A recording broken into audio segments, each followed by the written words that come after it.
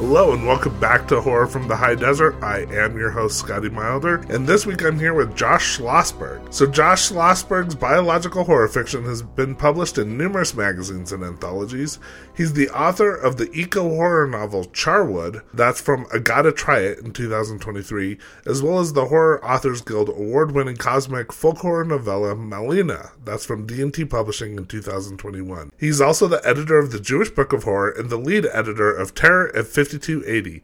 Those are both from the Denver Horror Collective, of which he's a co-founding member. And he's also the creator of Josh's Worst Nightmare, where he surveys the dark landscape of biological horror fiction. You can follow him on social media at Josh's Worst Nightmare on Facebook, at Josh's Worst Nightmare on Twitter, Josh's Worst Nightmare on Instagram, Josh's Worst Nightmare on YouTube, and Josh's Worst Nightmare on TikTok. And you can contact him, if you dare, at joshsworstnightmare.com. Just a quick little programming note. So I'm going to be taking a little bit of time off for the holidays, but I will be back in the new year. I've got some cool stuff coming up. I'll be talking to horror and thriller author Derek Cavignano. I'll also have Gwendolyn Keist on to talk about her upcoming horror novel, The Haunting of Velkwood. And I'm going to have filmmaker Tom Eberhardt on to talk about his long-running career, including the classic cult horror movie, Night of the Comet. So you can look for all of that in 2024, along with much, much more. As always, if you're enjoying the podcast, please go to whatever streaming platform you're using. Give me 5 stars. Go ahead and leave a review. Tell your friends. Share this on social media. And here we go with Josh Schlossberg.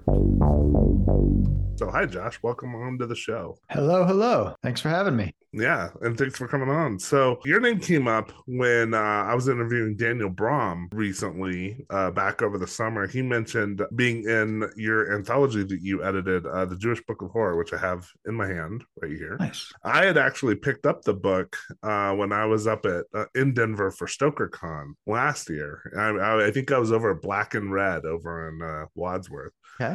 And I saw it there and was just like, oh, this looks right up my alley. I'm Jewish. I like horror. Here we go. And it's really a great anthology. And then, so of course, talking to Daniel, and I loved his story. I really wanted to talk to you about this, and then sat down and read some of your work and really kind of fell in love with your work. So, thank you. I guess just to start off with, I always like to kind of just get people's like origin story. Just, where are you from and kind of what was your early writing journey like, and how'd you find your way to horror? Yeah. So what author doesn't like talking about himself, right? So I was born in the Hudson River Valley of New York State. And so forests and ticks all around me, things like that. And I eventually moved up to Vermont and then Oregon, back to Vermont, Colorado. But the writing I did early on was mostly just school stuff, basically bullshit book reports, just on books that I didn't read. And so that's when I realized, when I got, I think it was like a 10 out of 10 on a book report on a book that I just had my dad summarize the movie to me. I was like, maybe I'm good at this stuff. I think the earliest horror I wrote was, I remember it must have been 3rd, 4th grade. I wrote a recap of a B movie called Green Slime, I think it was called. It was basically a black and white horror movie where they go to outer space. There's some jelly that gets on their foot and it ends up being an alien entity. So I remember writing just a recap of it, and my teachers liked it. I guess, actually, I don't remember. I don't think that would have mattered to me. It was just like, I remember enjoying writing about the dark, weird thing, but I didn't really get into a lot of dark fiction writing, I would say, until really college. And in high school, I would write some dark poetry that was influenced by a lot of the horror stuff, reading lots of Lovecraft, which I think I see a Lovecraft cover in the back of your wall there. So it was probably those exact books. The Michael Whalen covers of the Del Rey paperbacks, right? That's it, exactly. So yeah, just this poetry that had maybe Bradbury aspects,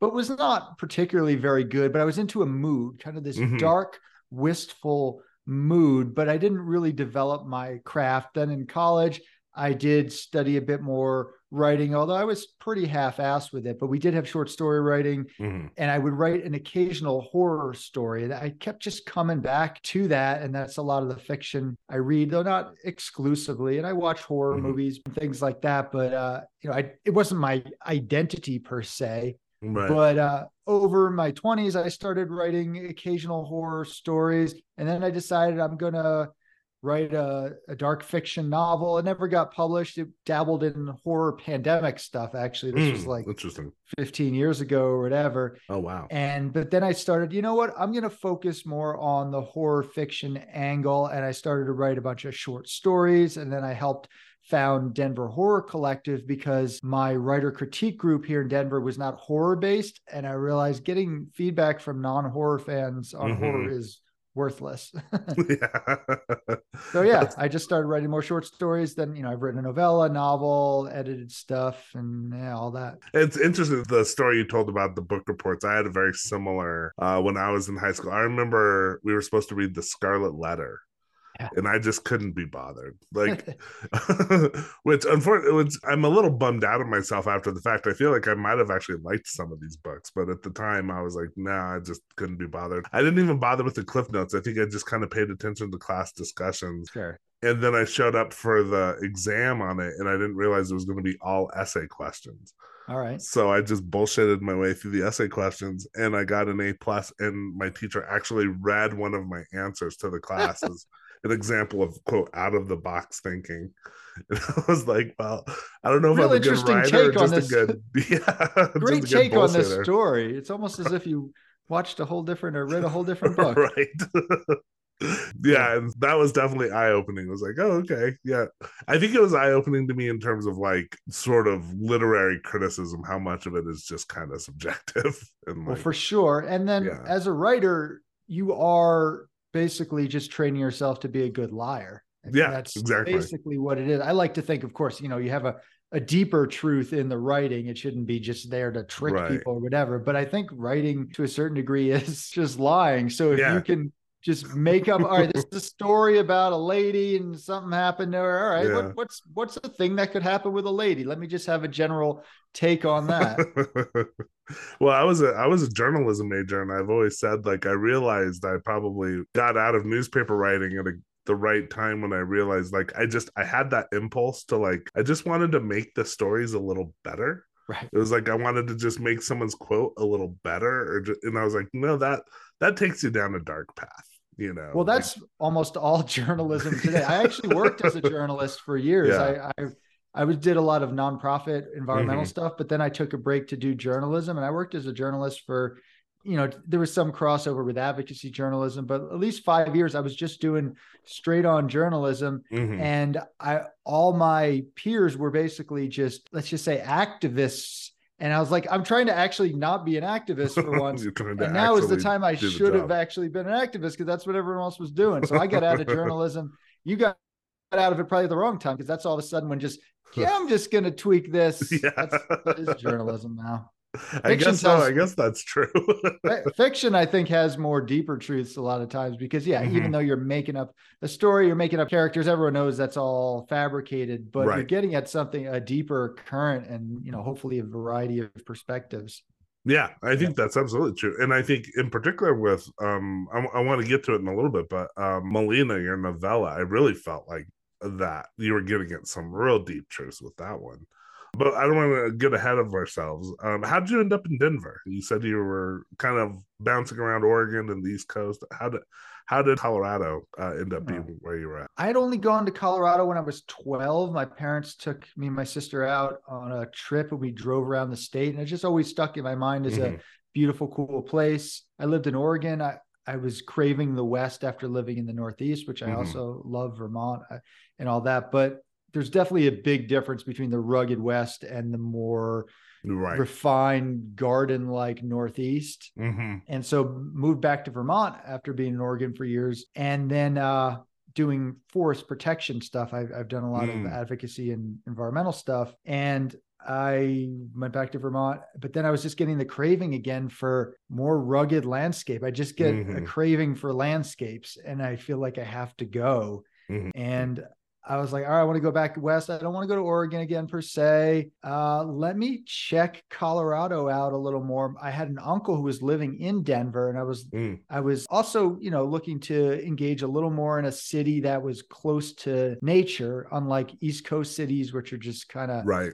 isolated. And San Francisco is a little too large. Seattle's a little too large. Portland, I was kind of done with Oregon. And I was like, let me just check out Denver, Boulder area. And so I visited my uncle here, and I stood on his balcony and I could see the mountains. I was like, I think I could do this. I think I could do this. So I moved out to Boulder, and then I ended up moving to Denver for a while. And then during the pandemic, I retreated to Evergreen up in the mountains, which I love. And I've since then moved back down to Boulder County. That's where I am again. But just the landscape is really, there's something about the combination here of these tall grass meadows and the fingers of those meadows going into the forest that just, it strikes a chord in me. Well, I'm in New Mexico. I grew up down here in New Mexico, and I've spent a lot of time in Colorado. My grandparents lived up around Durango, so I would spend summers up there. I went to college in Alamosa, which is southern Colorado. And then I've lived off and on in Denver. I lived up in Denver for a summer. I've spent a lot of time up there. Colorado, I've had the same thing where Colorado just always has had this like tug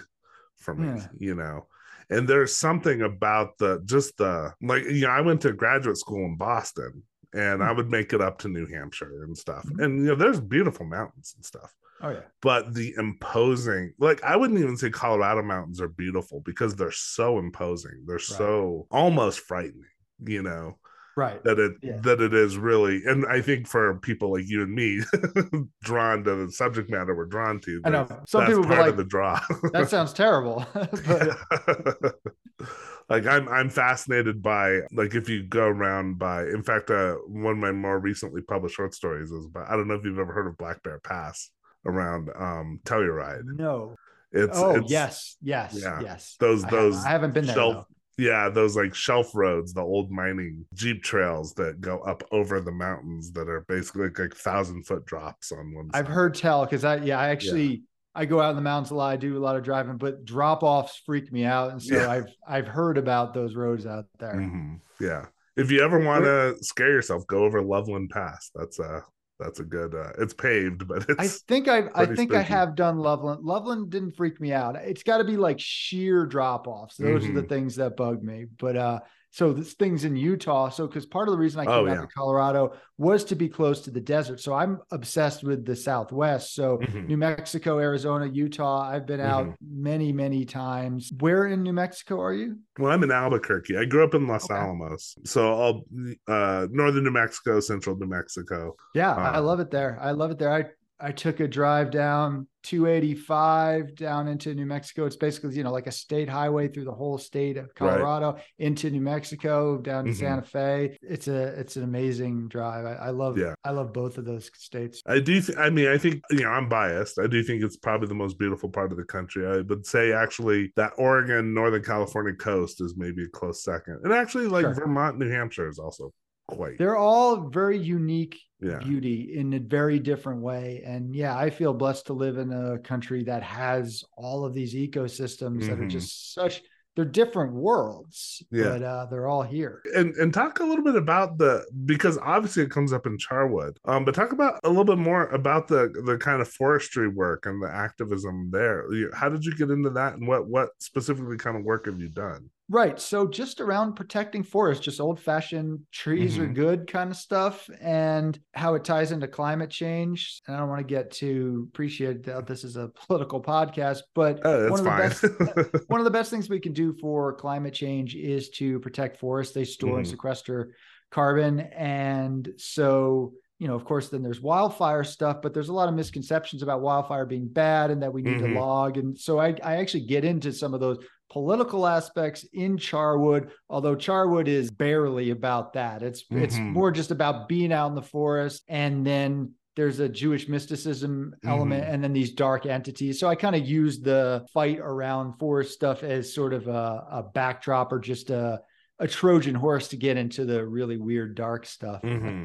Well, one thing I thought, and maybe we can go ahead and I do want to get back to Molina, but maybe we can go ahead and dive into Charwood because it's kind of a good segue. And what I thought you did, what I was really impressed with Charwood is the combination of elements. It's got sort of classic folk horror elements. It's got classic kind of sort of political suspense thriller elements. You do get into the political kind of dialogue around climate change, around forestry, around biomass, and then the working in of both the sort of kind of ancient paganism and then this Jewish mysticism. I thought was like really, it was just a really interesting combination of elements. I guess my first question, I do want to talk about just kind of the Jewish aspect of horror. Like, where does that come from? Like, I'm assuming you're Jewish or have that background. Where was it that draws you to bring that element into your fiction? Were you observant? Because I'm Jewish, but I was not raised very observant, so I'm in my 40s kind of trying to learn a lot more about the theological aspects of Judaism, which I was kind of not kept away from, I guess I would say. But it's just, my dad wasn't particularly interested. I think he had enough of it as a kid, and he's pretty secular, so I have more interest myself as an adult. Were you observant growing up, and where does that line between the fantasy and the religious aspects kind of cross in your fiction? Yeah, that's a good question. I was raised not religiously Jewish, but I did go to a Jewish day school when I was younger. And my parents told me it was because it was the only full-time kindergarten in the area. So they just didn't want to deal with me during the day. So they're just like, yeah, this place keeps them all day. So that's the reason they chose it. Now, my parents, they went to a conservative synagogue. They go to the high holidays. They're not like religious zealots by any means. My grandparents lived next door to me, my paternal grandparents. My grandmother was the most Jewish person. She was like a legit religious, conservative Jew. Right. And we would have our Shabbat dinners every Friday and things like that. So I learned all the staples, and I never remember believing in the details, but I was like, all right, this is cool to learn this. I learned Hebrew. I learned some of the culture. I got my bar mitzvah. And then after that, in my late teens and early 20s and stuff, it was just kind of like a fun joke. Yeah, I'm a Jew. I'm Jewish. It's just like a fun thing to play with, this a little flavor. And, I'd have a dreidel and, eat some latkes here and there and whatever. That's about it. And then, as I got older, realizing more and more, it's a really interesting, unique culture that has contributed a lot to the world. And so I just, I became just kind of re-engaged in it to a small degree, not hardly anything, still not even going to synagogue. And then I did date it's like a reverse kind of thing, like a Jewish doctor. Like, it's supposed to be the dream of the woman to date the Jewish doctor. People are like, oh, you snagged a Jewish doctor. I'm like, is that good for a guy to do? I don't even know. And but anyway, so she was conservative Jewish, and her family was a lot more religious. Sort of, still just liberal Jews who did a little more on Shabbat and things like that. And so I was just, going to a little bit of synagogue, and we did a little bit more there. And, that didn't end up working out or whatever, but that kind of re-engaged me. And I'll have to say, when it ties into the horror stuff, just mostly over the last several years, I was starting to do anthologies and edit anthologies and stuff like that. And we did one that was called Consumed Tales Inspired by the Wendigo, and I didn't choose it, so I only did copy edits for this. This was I actually submitted to that. I didn't make it in, but I did submit to it. I wasn't the editor, don't blame me. But it was a project submitted by two of our members, Henry and Holly Snyder, to edit it, and they brought up the concept. And a part of me was actually a little like, well, it does tie into the Native American oral tradition.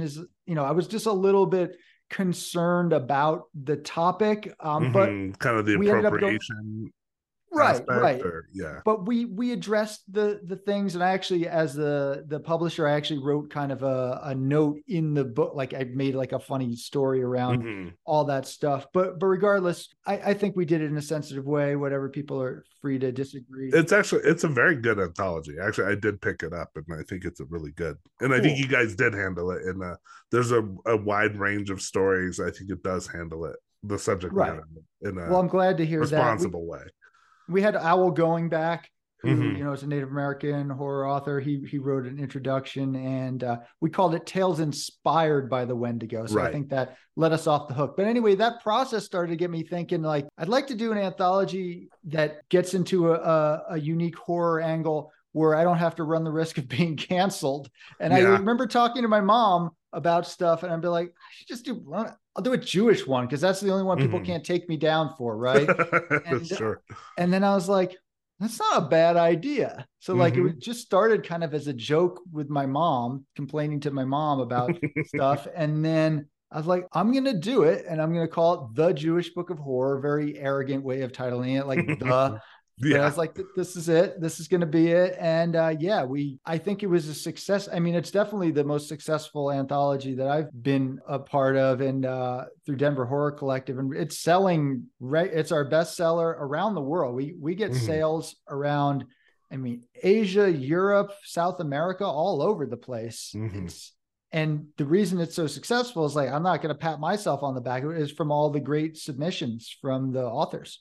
That's why. Yeah, it's one of the ones, because I did submit to the Wendigo one, and I wanted to submit to this one. I remember when the submission call came up, and I just never got it together. Like, I had kind of an idea for a story, couldn't quite make it work, and then it was past the deadline. You know how it goes. And then, of course, I got the anthology. I was like, God damn it, because it's such a good anthology. And like I said, I love Daniel's story. I mean, got Alana Gomel in there. It's a really great table of contents. I strongly recommend it. There's some good stuff in there. And Frank, I passed up so many good stories too. Like, my only regret is not doing a double volume, and maybe there'll be a part two, another. Well, if you do, I will probably try and submit that time. that would be awesome. But it was through editing the Jewish Book of Horror and just getting all this array of different stuff that it actually re-engaged my interest in Judaism.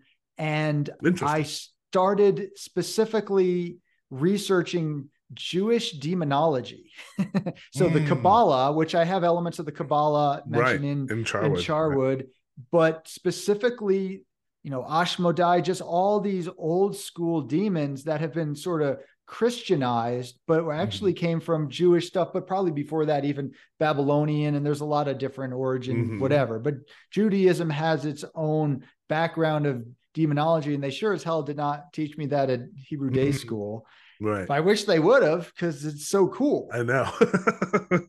Yeah. So go ahead. I know we kind of skipped over Molina, and I want to go back to it. But since we're talking about Charwood, go ahead and just kind of give us like the thumbnail, I don't know, pitch or log line of Charwood. And let's talk about that a little bit, because I really, really enjoyed it. I thought it was a really good book. Cool. Well, I appreciate that. I mean, it's been a while since I've recited the details, so I always forget my log line. But basically, woman in the woods, she wants to join up with what she thinks is a climate action group. She finds out that they're actually advocating for cutting and burning forests for energy, which seems a little off, but she's like, whatever, they know better. She gets engaged with some sort of blackmail with one of the members, and she's sort of stuck with them. And then she kind of falls for the leader. And then all of these revelations come out that they're not quite what they seem, and a lot of dark entities and forces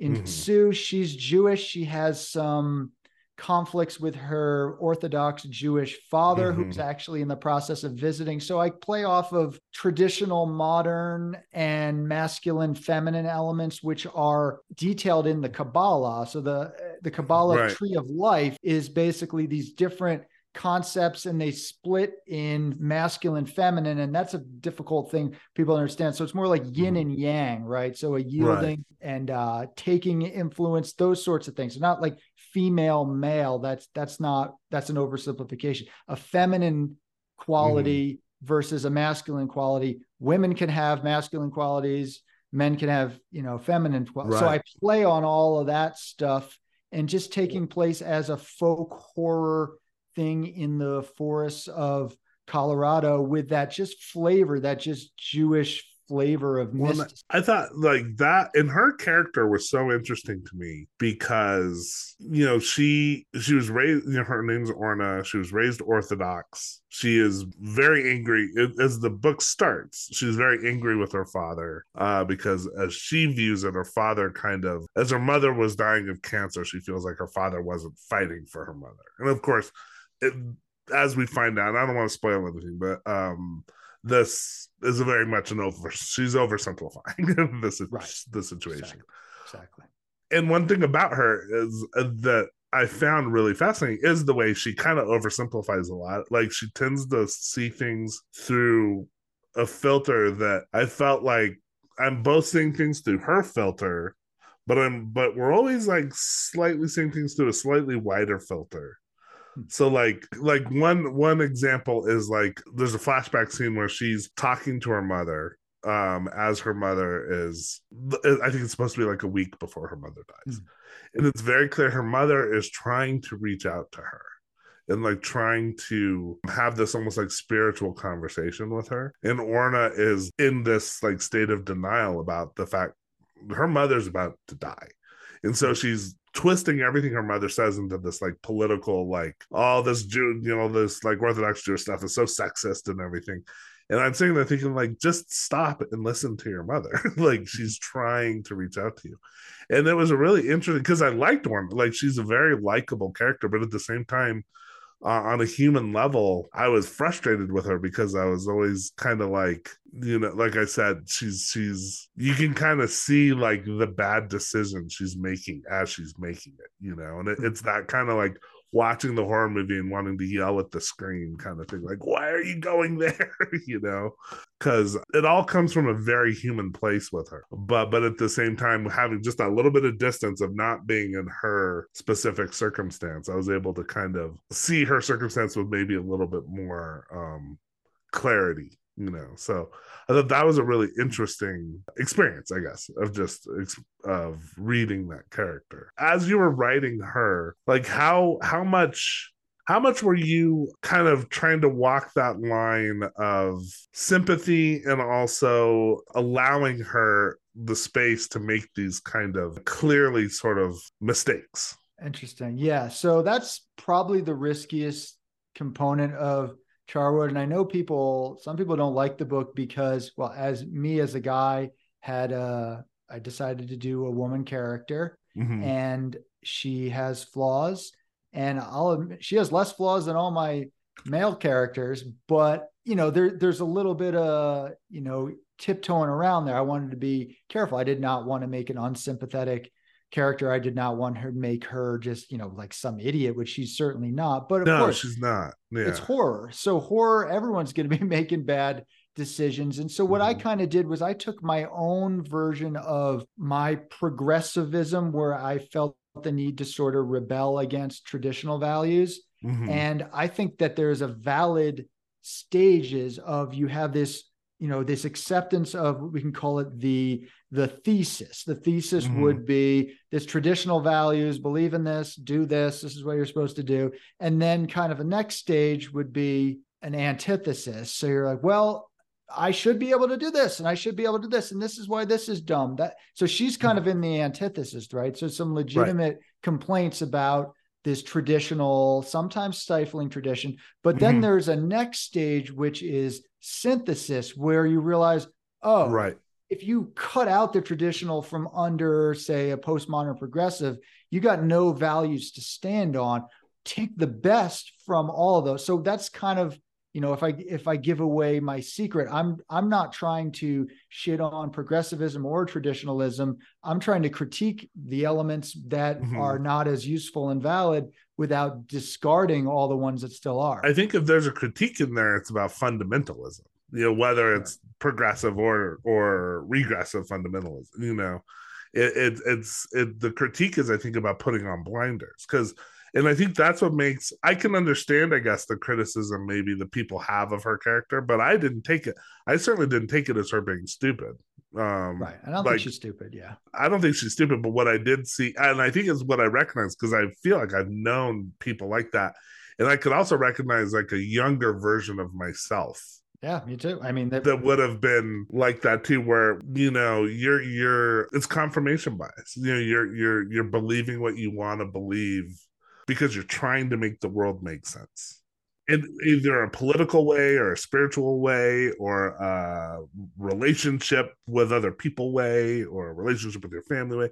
You're trying to like put things in like easy to understand boxes and categories. And right. as you get older, you realize that's rarely works out that way. But she hasn't quite gotten there yet.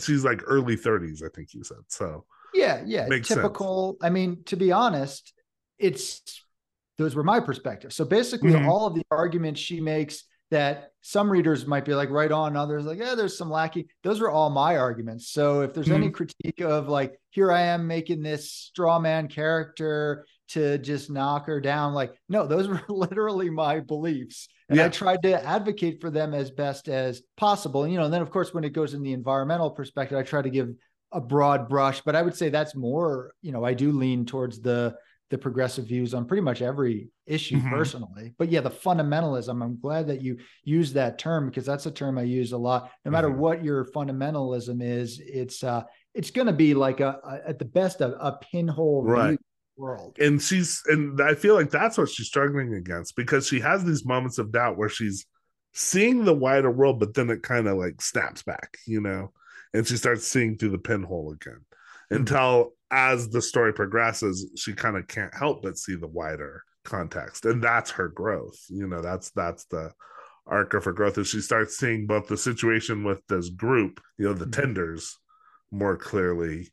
She starts seeing her relationship with her father more clearly. She starts seeing her relationship with herself and her spirituality more clearly, So, I mean, it is a risky approach to a character to show someone who is in an honest way kind of susceptible to that kind of fundamentalist way of thinking or that kind of, like I said, confirmation bias way of thinking. Right. I think if she had stayed there, that would have been a problem. But I think it's about, slowly taking those blinders away from her. And I think that's what makes her, to me, she was a very compelling character because, like I said, I've been there. I could look at her, the younger version of myself. I was right there with her. And that brings me to I thought it was really interesting how you presented this group, the Tenders. They're selling themselves as an environmental activist group, and yet their argument is for essentially clear cutting and burning down forests. And like they're trying to make this like pro-environmentalism argument.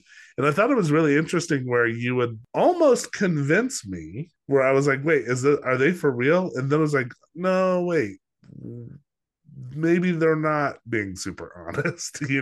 That's clearly from your background in the subject matter. Obviously how much research went into that, and like, is that something, is that like a true this kind of biomass activism, is that like a true wing of environmentalism out there, or is this something that's all real? So the political angle, which again, if you're not into politics or you hate trees or whatever, you can still read the book and love it.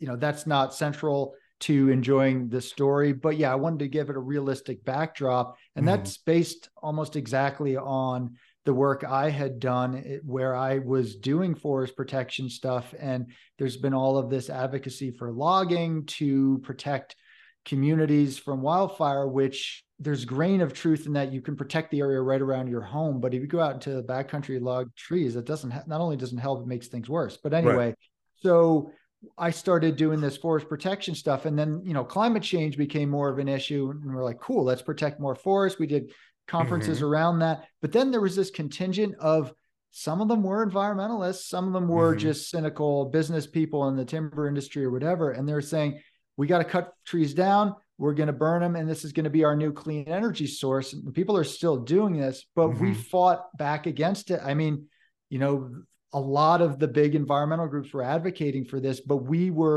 we kept being like, look at the science, look at the studies, use common sense, and finally Mm-hmm. got them to back off after years of this. So it's a real thing. And here in Colorado, it's actually the main issue I'm working on right now is Interesting. trying to protect forests. There's millions and literally tens of millions of acres that are proposed to be cut across the West, including a new project in New Mexico. Oh, wow. And yeah, so that's real, that's ongoing. This is, I wanted to give it a genuine political angle, but again, I wanted to make sure that the book stands on its own with its Mm-hmm. own plot, with its own folk horror thing. So Right.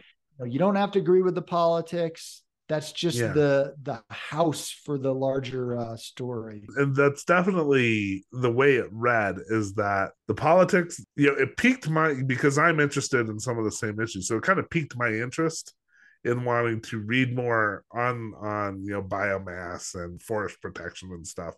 But fundamentally, I was really into the demonology, Right. and again, not wanting to spoil anything, but kind of the way they manipulate Orna into thinking when she starts figuring out what their agenda really is, that they kind of convince her it's one thing, and then she starts finding out, oh, maybe it's another thing, but it's like, no, it was the peeling the onion aspect of, wait, is it this environmental thing? Oh wait, is it like are they in the pocket of big business? Oh wait, oh, is it this religious thing, or is it even a deeper religious thing? And as you keep going down the rabbit hole, it gets weirder and weirder. That was what was really, from a horror perspective, that was what was really compelling. Right. And I wanted to write eco horror. I did make a concerted effort to write an eco horror novel. But again, I didn't want it to be a preachy kind of thing. I didn't want it to Yeah. be all central around that. But I legitimately did do my best to, what is the argument in favor of the thing that I personally don't think is a good thing. I set up all of the best arguments, a steel man versus straw man thing. Right. So I hope I did that. I think you did, because like I said, you almost convinced me. Good. I was like, this, at first I was like, this doesn't sound right. And then I was like, well, maybe. Mm-hmm. Then I was like, oh, maybe not. And then so. it's a whole other thing. So it's And then not it's a whole other really, thing. it's Right. not and just because the other thing, because all these areas are so, filled with minefields, like it's certainly not an attack on the climate change environmental movement. It's about, although some of the climate change environmental movement has fallen for this stuff. Mm-hmm. It's more just like what is actually going on in the forest. There are some silly politics around what generally is environmental, and Yeah. and then the idea of that all loggers are bad. Like, of course they're not, and of course we need wood products, but where do we need them from? How do we need? So they're using all these justifications to cut forests, and I think that's some bullshit. Yeah, I mean, you're basically presenting two kind of counter arguments, I thought, fairly. Good. And then moving away from that, like you said, into like, that's actually just really like the sort of real world doorway into this like spiritual horror, Right. And I thought that was really effective. Well, that's cool, because I crammed a lot of stuff in there, and just like, I always joke like, oh, I'm writing my eco Jewish folk horror novel, like everyone writes at some point in time in their life. And I really liked the character, by the way, I really liked the character of her father, Abba. Cool. Like I said, I was not raised with religious Judaism at all. So he was really nothing like my father, except for there were moments that I was like, I could almost see my dad coming through. And so that was kind of interesting, seeing that, like, even, you have this very Orthodox Jewish father in her father, and you have my secular engineer father on my side. And I could still see some like commonalities just in personality and stuff. I thought that was kind of interesting, just probably like some cultural things that kind of cross over, Sure. I do want to talk about Melina, because I actually found Melina to be one of the most unsettling things that I've read in a very long time. Well, I'll take that. And it's very different than Charwood, and it was very unexpected. Do you want to kind of give? And let's see, I read Melina after Charwood, but it actually came before, right? It was. Yeah, that was 2021. Charwood was this year, 2023. Do you want to give kind of just a little bit of a setup for Melina? Yeah, so basically it's an elderly man living with his elderly wife, and I mean like elderly, late 80s. Mm, And she had been diagnosed with Alzheimer's dementia, early stages of it. And he was addressing how to live with that while he himself was experiencing a lot of physical deterioration. So his mind was still as sound as it was in many ways, but his body was he was trapped in that. And it was right. vice versa for the wife. But then some more things were happening with the wife where he was starting to actually be afraid of her and wondering, wait, is this Alzheimer's at all? Or Uh-huh. is this something completely different? Right. And, spoiler alert, because it's in the back of the book, it's something completely different. So, Yeah. yeah. Yeah. Yeah. I think, obviously my birthday was yesterday. I just turned Oh, yeah, 46. that's right. Happy birthday. Thank you. So I'm not elderly, although I'm getting to that, getting the back pains and the carpal tunnel and all the things. We're But half. I'm 45, so that was my half 90th birthday was right. last year. So you got one on Yeah. So me. we're Yeah. we're approaching it, but we got a ways to go. But there was something I thought you captured. I thought you captured a couple things, both, Ward, your lead character, the alternating his love for his wife never wavers, but then this fear that kind of creeps in as he doesn't understand quite what's happening to her. We think it's Alzheimer's, but then, like you said, wait, is there something else going on? And then just the helplessness of aging and the helplessness of being and again, I want to be careful, don't want to spoil anything, but kind of being dependent on other people to take care of you. Right. He's he and his wife, obviously they're not in a position to fully be independent anymore, so there's some caregiver characters that may or may not be quite what they seem, and just that helplessness of having been an able-bodied person who could protect your wife. Mm-hmm. And then now you're in this position of like you can barely walk. I mean, he uses a walker. He's got arthritis. He's infirm himself. And then, of course, what he's trying to protect his wife from is something that's happening inside of her. Mm-hmm. Mm-hmm. That's there's obviously, the march of time is not something you can protect your wife from, or if there's something else going on. So there was that just real, like, deep, I think, horror. And then you captured the sense of just that uncanniness of like, here's my wife who I love, who also might be something completely unfamiliar and alien and maybe even dangerous. And like you never quite know what version of her we're getting, I thought. So just that, I just found, like I said, I found it really deeply unsettling. Well, that was the goal. So yeah. mission accomplished. But also like entertaining. One thing, you say you're reading, oh, it's about an elderly man and his wife with Alzheimer's. It's actually like very action packed, like particularly towards the mini end. action, right? Mini Yeah. action, but no superhero antics. Yeah, But no super heroics, but certainly there's some fight scenes and stuff. Like it was very like it was a page turner. I thought. I mean, both Charwood and Melina were, but Melina I literally read in one sitting. I couldn't put it down.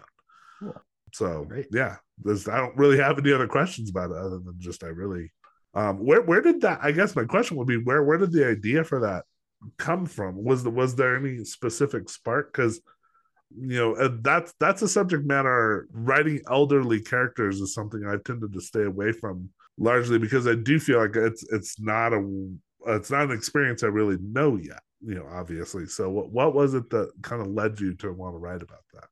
Well, on the surface, I sometimes feel like an old man in some ways anyway. So I feel like, all right, it's not that hard for me to step into that.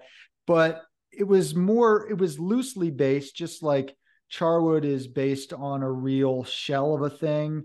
Mm-hmm. So was Melina. And basically my grandparents, so these were my maternal grandparents, they were going through, my grandfather they were both elderly. My grandfather was having some physical ailments and my grandmother had Alzheimer's. So, and one of the things I noticed was just, obviously her suffering in many ways, but also him suffering greatly in just, what is it like to have somebody you've known for 75 years change, and the struggles that he was ongoing through that. And so that's where my grandparents' life and the story kind of meet and end. The characters are not them. It's nothing to not do based on them, but other than my grandfather was a little crotchety. So my grandfather has since, I wrote this after they had right. passed away, but my grandfather was a little crotchety. My grandmother is, kind of a sweetheart woman. So that, that vague thing, but the personalities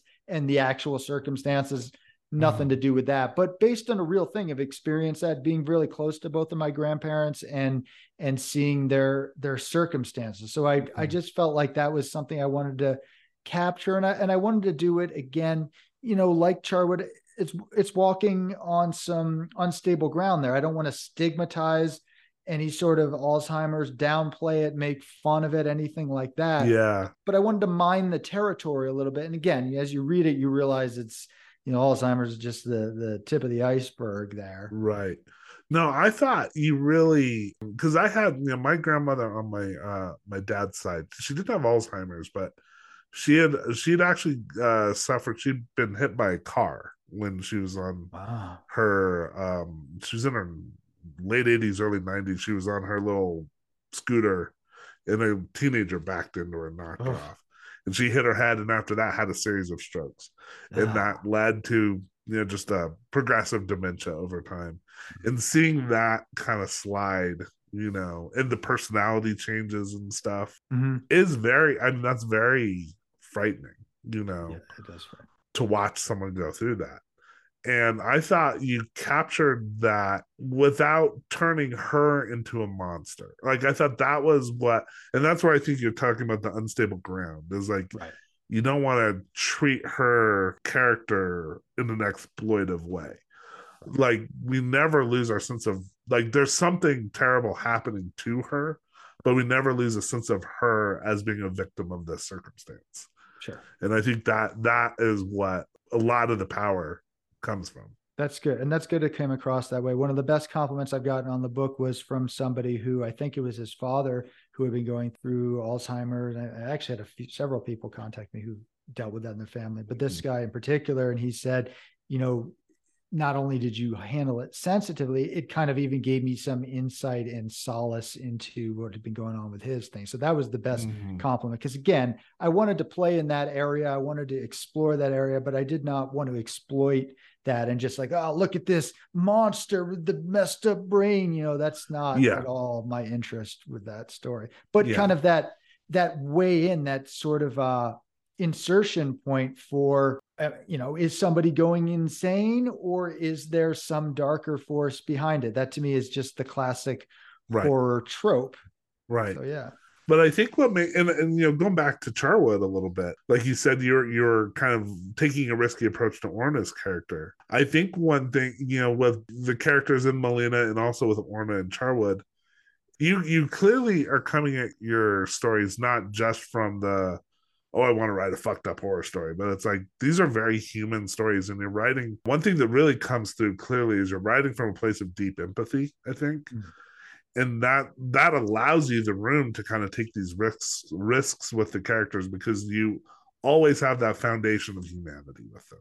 Orna could very easily have become a very unsympathetic character in Charwood, but she stays very deeply. So even if she's making mistakes and sometimes doing frustrating things, I never lost my empathy for her or my sympathy for her. She never crossed that line over into me turning against her. And, like you said, Ward in Melina, he's pretty crotchety. And there's something, you could make, he's the husband of a woman with Alzheimer's, who's part of his arc is he's very much feeling sorry for himself. And that could also be very unsympathetic. But again, you never lose your sense of sympathy for him or what he's going through. You never turn her fully into a monster in his eyes or in the audience's eyes. So we never lose that foundation. And I think that's what allows you this room to kind of to play with the more, I don't want to say darker aspects of their character, but maybe flawed aspects of their characters. Sure. Well, I'm glad that you get that from it. Yeah. And I'm not intentionally trying to make things weightier than they need to be. I think just a fun horror romp is great. And I've written plenty of stories like that too. But for the novels, I feel like, all right, I'm going to chew on something that I've been thinking about. And so that's what I tried to do. And like with Charwood and with Molina, it's a good balance of some weighty stuff to chew on with some good scary atmospherics, with like in both cases some good like kind of action, sort of page turner kind of suspense, sort of pot boiler kind of stuff, so good. Like I said, they're both very entertaining reads. Well, I appreciate it. And that's really what I want at the end of the day. All the other stuff has no real value if it's not entertaining. So at the end of the day, I try to maintain a tense, taut, thriller-ish aspect that, it makes you want to keep going to that next chapter, and just ratchets it up more and more, or even just peels away pieces as you go along. So I'm glad if I've accomplished that at all. So talk just a little bit more about the Denver Horror Collective. You kind of mentioned it kind of grew out of wanting a writers group that was a little more focused on horror, but how did it start? How long has it existed, and what are you guys up to now? Yeah, so it was about 2017, and I remember going to this conference up in the mountains of Colorado, and it was called the Ghost Town Writers Retreat. And this was right about when I was trying to figure out about starting up a horror writers group, critique group. And I met a couple of folks there, I guess 3 folks, who said, yeah, that's a cool idea. So then 4 of us got together and we started reading each other's, I guess it was novels at the time. And that was 2017. And it just grew from there. And now we have, about 60 something dues paying members. We probably had, another 40, 50 people have kind of cycled through and are no longer current members over the years, but not just folks in Colorado, but across the country. And we do, our centerpiece is certainly the critique stuff. So we have a monthly in-person short fiction, a virtual short fiction. So anyone can join that. And then there's a monthly virtual novel writing group, but we've done many other things besides that. We're a publishing house. We published 3 anthologies, and then a short story collection by one of our founding members, actually, Gary Roby. He put out something called Not Buried Deep Enough. So that's a new collection that just came out. But we've had events. We have in-person online events, readings, music and horror, improvisational storytelling, a whole bunch of different things, webinars, book club, bunch of different cool projects over the years. And folks can check us out at denverhorror.com. Cool.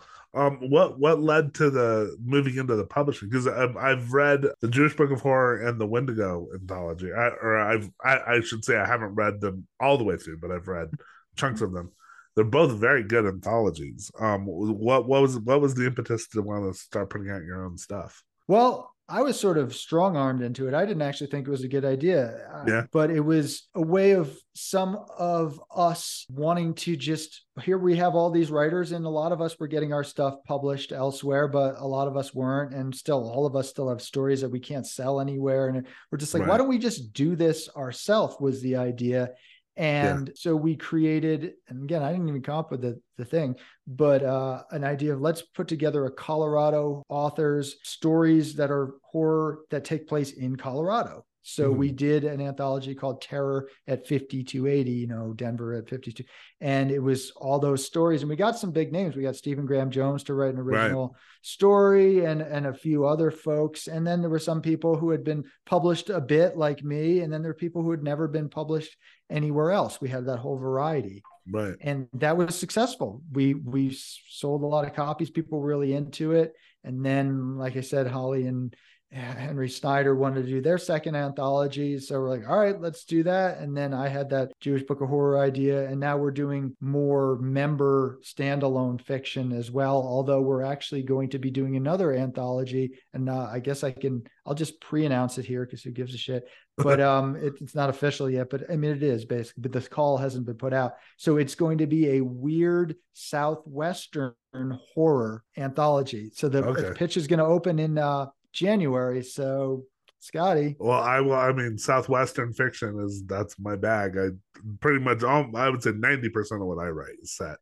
somewhere in the Southwest. So that sounds like for you. So I'm barely involved with this process. Maybe I'll be doing some copy edits at the end. But yeah, the editor is going to be A.E. Santana, and she's going to be putting out that call pretty soon. Great. Well, I'll definitely be keeping my eyes open for that one. So it's exciting to me because yeah. I don't think I mean, I'm probably not going to submit anything, but I love Southwestern stuff. And, there's this whole weird Western thing, which has been pretty popular, right, but there hasn't been a ton of just, that Southwestern horror stuff, which is right up your alley. Yeah. One of my, I've written a couple weird Western things, but I like to set sort of more modern kind of like, cosmic horror or, sort of modern horror in a Southwest setting, because like you said, I think it's almost too easy to be like, oh, it's set in New Mexico, it has to be a Western, Right. So I want to try and like push against that sometimes. So and you should. Yeah. So I'll do like hipsters in Albuquerque or something, That sounds awesome. Yeah. And I don't think it's like it has to be taking place in 1842 or anything like that. Well, that sounds great. I'm excited about that. Cool. So I will 100% be submitted to that. Great. Well, I did ask, as I always do, for you to recommend a movie. You recommended the movie Hagazusa, which I had not heard of before. Mm-hmm. That's a wild movie, isn't it? So talk a little bit about that, and what was it about that movie that kind of captured your imagination? Yeah, so I love folk horror, and I was sound like a hipster here. Speaking of hipster, I loved folk horror before it was even called folk horror. I didn't even know. I just like, why do I always like these things that take place far in the middle of nowhere with some weird culty thing? Folk horror. And so my favorite horror movies are anything folk horror. Basically, if the explanation of the film is sort of, it takes place in a remote place in nature and barely anything happens, I'm like, I am in. I like slow burn. I like boring movies. I like movies where I can just sit here and kind of watch the scenery and just kind of think about what it would feel like to be there. Very atmospheric.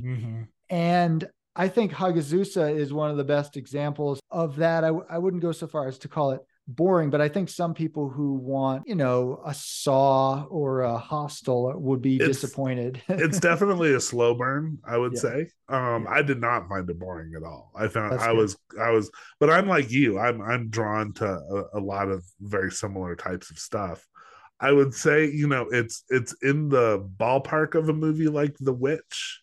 Yes. But it's much weirder than The Witch. More disjointed and almost much more surreal, almost a tone poem. Right. I want to say there's definitely a plot. You might not be able to figure out what it is. Yeah. But stuff happens. Yeah. So the setup is, it's set, and I think it's 15th century kind of Bavaria. I was reading up on it a little bit. It's a little unclear, but it's like the German Alps. It's a German film in German language, and it starts with a young girl and her mother. And her mother, the simplistic thing to say about her mother is that her mother gets sick with what's clearly the bubonic plague. But it seems like maybe there's something more than that. Right. And then it picks up with the girl again as an adult, and she's now essentially a goat herder living on her own on this mountain with her own child. It's a little unclear where her child came from. She kind of befriends a local villager, but obviously, the what's her name? Aldrin, I think is her name, is the main character. She's clearly maybe got some, I don't want to say, it's unclear whether there's a mental illness happening there, but there's something going on with her. And then as the story goes, it's about her relationship with this neighbor, but then that kind of takes a very dark turn, and then things just get much stranger and stranger as it goes. And it goes to some very dark places. Yes. I really loved it. I thought it was a really compelling, beautifully shot film. Yes. I mean, just gorgeous to look at. And if, like you said, if you're into just like watching nature, an atmosphere, it's just steeped in that those alpine environments, both summertime and wintertime, are just incredible. Yeah, I really enjoyed it. I think if you're at all into folk horror, check out Hagazusa. Of course, it's, there's witch elements, there's psychedelic stuff. There are some upsetting scenes in it. So for sure. Trigger warning for kind of assault stuff like that. Yeah. But it's not gratuitous in that it's part of I mean, it's historically accurate. If you're a woman alone back in the bad old days, bad shit happened to people. Yeah. Yeah. Exactly. Yeah. Exactly. And it's, whereas The Witch, I think ultimately kind of occupies a very literal space, Yeah. and that it's like the witch aspect of it is very literal. It's not as clear in Hagazusa. It's how much of this is an interior, what's happening in Aldrin's head, and how much is external. And I'm always a sucker for that.